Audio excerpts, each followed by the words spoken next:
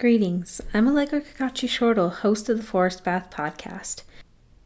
My aim is to explore the medicine and healing that comes by coming in closer relation to the earth, through stories and conversations with herbalists, farmers, homesteaders and gardeners, healers and land stewards, slow-living daydreamers, and other earthwise and mindful folk.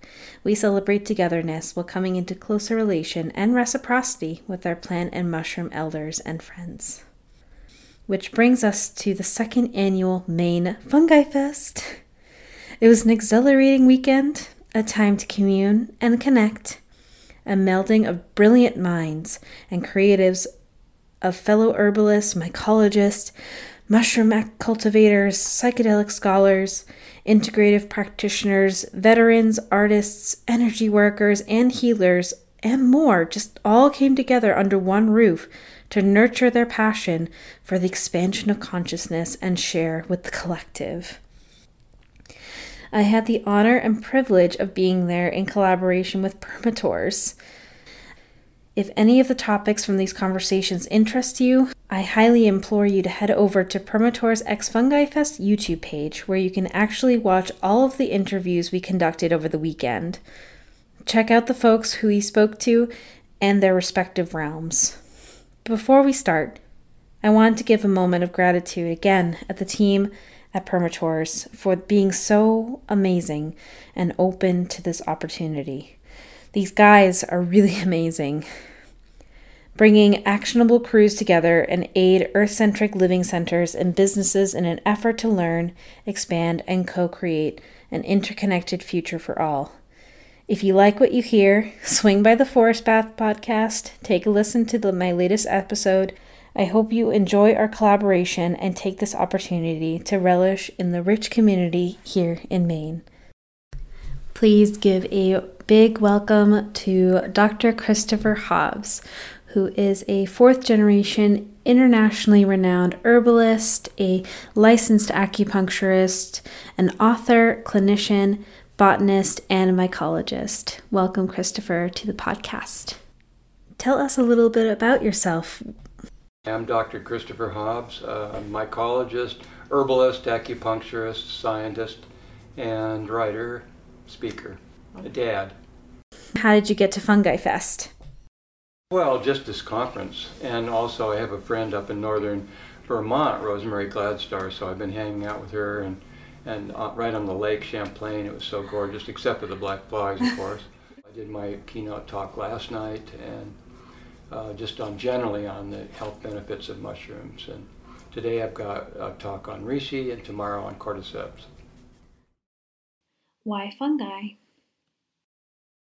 My grandmother and great-grandmother were herbalists, and my dad was a professor of botany, and his dad was a professor of botany. So I pretty much got a lot of it's in the bloodline, so it's kind of a lineage of naturalists, and I've always been interested in plants. My dad was mainly a botanist.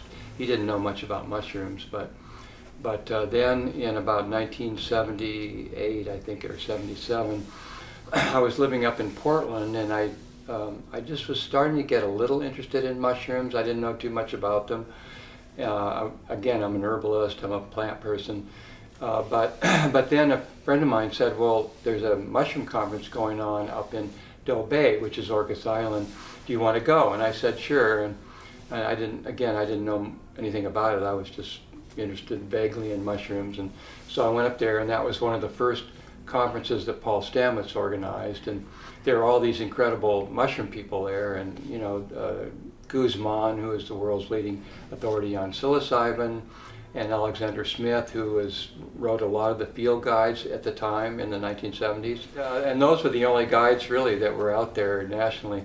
So he was there, and there were just all these incredible people there, mushroom people. So yeah, I thought, yeah, this is my tribe, sure. I'm gonna really, and then I just got so jazzed up on finding some edibles, and Guzman even found a psilocybin mushroom, so I was pretty jazzed. And then that same year, really, just by serendipity, I was living over near the Oregon coast, and a friend of mine, this is after the conference, a friend of mine heard that there were psilocybin mushrooms coming up in cow fields over in on Oregon coast. So we thought, well, let's go over there and check it out. So we went over there, and sure enough, we were picking bags and bags of psilocybin mushrooms. So yeah, that was at one point I microdosed for literally 9 months straight, every day for 9 months. But somewhere between a microdose and a macrodose. And yeah, that was a major eye opener, I'll tell you. I had kind of a spiritual awakening the following year, and then I started doing a lot of meditation and yoga, and then I went to the Polarity Institute and got trained in polarity and therapy, and also on Orcas Island, and decided that I wanted to be involved in healing at work, and that was going to be my life's work. Because before that, I was doing other things, and so that was a major turning point of my life, really, one of them. And ever since then, psilocybin has been such a great ally and guide for me, and even today, I microdose pretty regularly, and I do a 7-part series on psilocybin on the Shift network, SHIFT, and I'll be doing, this is my second one. It's a 7-part series, an hour and a half each week, and then a Q&A. So it turns out to be a really great opportunity for just to get in community, people that are interested in psilocybin and psychedelic healing and medicine and ceremony.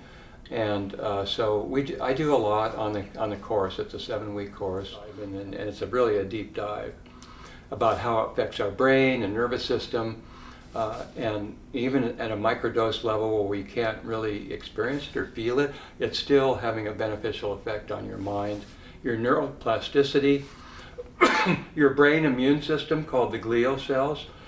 Excuse me. And so I really think it has an brain aging effect, and it increases the flexibility of your mind and the openness of your mind. So it is a way to open and to be more mindful. If you have a mindfulness practice, for instance, and even a low dose, like 150 milligrams, that small dose of dried mushroom, up to about 250 or 350, in that range right there. Some people wouldn't really notice that, like it isn't experiential so much, but it is having a beneficial effect anyway. Right. And then when you get up around 400 or 500 milligrams, then it's going to start having a noticeable effect. And then 1 gram is known as a museum dose, because it really does have a wow factor, and you can go to a museum, you can look at the art, you can go to a concert, and you can still deal with people, being around people. So that's kind of the limit there, is 1 gram. And then when you get up higher, then of course that's when you're getting into therapeutic doses. And I really recommend having someone to hold a space for you, especially if it's your first time, or if you're not too familiar with the effects, or even a trained facilitator if you have pre-existing psychological imbalances, or like depression, anxiety, addiction, those types of things, early trauma. All of those things, it's best to have a facilitator. And now Oregon is training facilitators legally, and so that's pretty exciting. And I hear Maine is on the cusp of something that might happen here, so that would be really great. And Colorado and California is kind of at the doorstep now too. Oakland and Santa Cruz both have decriminalized, so you can actually buy psychedelic mushrooms over the counter in Oakland, California. You just join the church, the Zydor Church, and you can go in, and if you're a church member, and you can go into the counter and you can buy all these different cultivars. By the way, in my book, which is Medicinal Mushrooms, The Essential Guide, just came out a year ago, I tell how to make the liquid step by step. And I also review all the clinical trials on psilocybin that have been performed so far. So if you really are interested in the science behind what they're discovering, how it works in the brain on the serotonin, and I cover all the other medicinal mushrooms as well, lion's mane, chaga, and so forth. Reishi, and you can read the clinical trials, or you can read the book, the historical uses, or you can learn how to use them and what are the best uses. What is something you'd like people to know about fungi or in your respective field? Is there something you'd like to clear the air on? Well, when it comes to picking fruiting bodies in the wild, like turkey tails or reishi, that's always good. I always encourage that, but just make sure you know what you're picking, because there are a few really poisonous ones. Make sure that you know what you're picking. All polypore mushrooms are safe, so you don't have to worry about those really. There's only one toxic polypore, which is a mushroom that's kind of hard, growing on decaying trees, might have a stalk, it might not. But the tender nesting polypore is the only toxic polypore. All the rest of them, like reishi, turkey tail, and all the ones that look like those, are all safe to eat and to extract. And you can make powders, you can make tea extract powders, you can make a double extraction. I don't recommend tincturing, because the active compounds, the beta-glucans, are not alcohol soluble. So make sure you do a double extraction, or better yet, just cook the whole fruiting body. Preferably in a pressure cooker, and then once it's cooked and cooled down, then you blend that up, pour it into your fruit leather trays, make a wafer, and then powder that to a fine powder in a coffee grinder.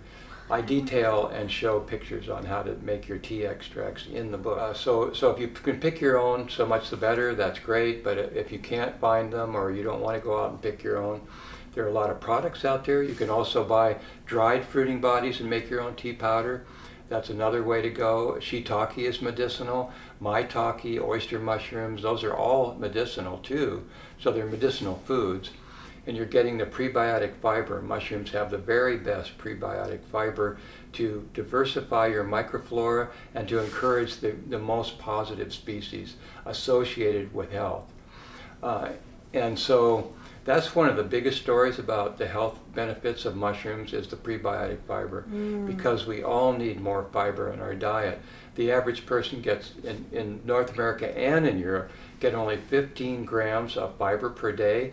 The government recommends 25. Oh, wow. And if you have a traditional diet, you're going to literally get about 50 to 60 grams of fiber in your diet per day. That means you're not eating a whole lot of ultra-processed foods. You're just getting a whole foods, plant-based or mushroom-based diet. And remember that animal foods have zero fiber as well. So whether it's yogurt or butter or cheese, beef, meat, fish, none of those have any fiber. And so you're better off increasing your fiber. If you like meat and animal products, just be moderate. I'm not saying don't eat them, I'm just saying be really moderate and try to get as much fiber. If you can increase your fiber, you can cut your risk of chronic diseases like diabetes, heart disease in half, literally. Yeah. And mushrooms have the very best prebiotic fiber, because the cell wall components are complex carbohydrates that are highly branched and large, and we cannot digest them up here. Zero digestion up here. So they get down in your colon and they get fermented by your microflora.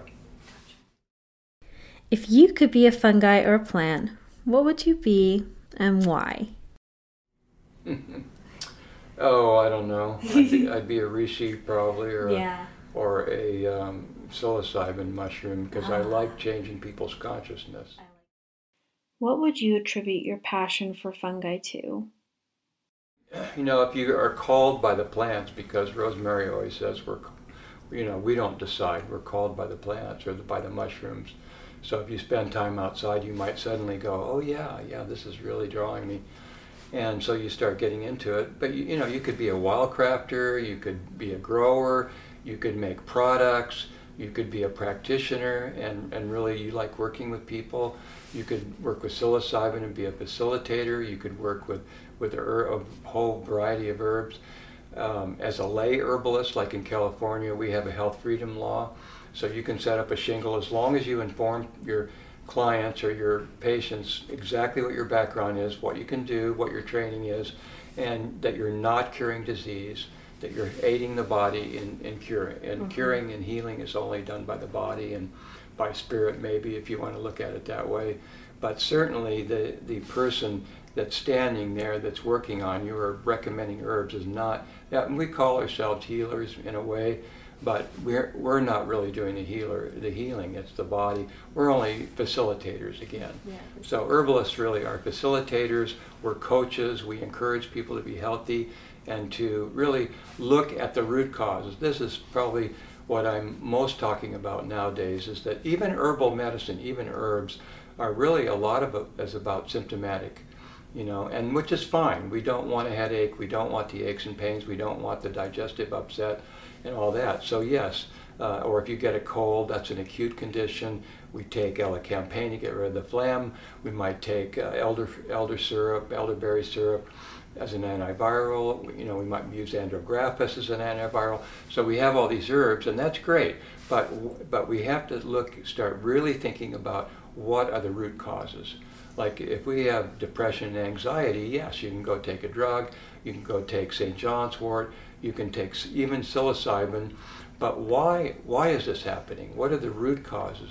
And we want to open that up when we're ready, when we're called to do the work. We're ready. We open that up, and that's where ayahuasca ceremony comes in. That's where psilocybin ceremony comes in, and meditation, and really going inside and know thyself. Yeah. And so that's my main message today, is really look for the deeper aspects of healing.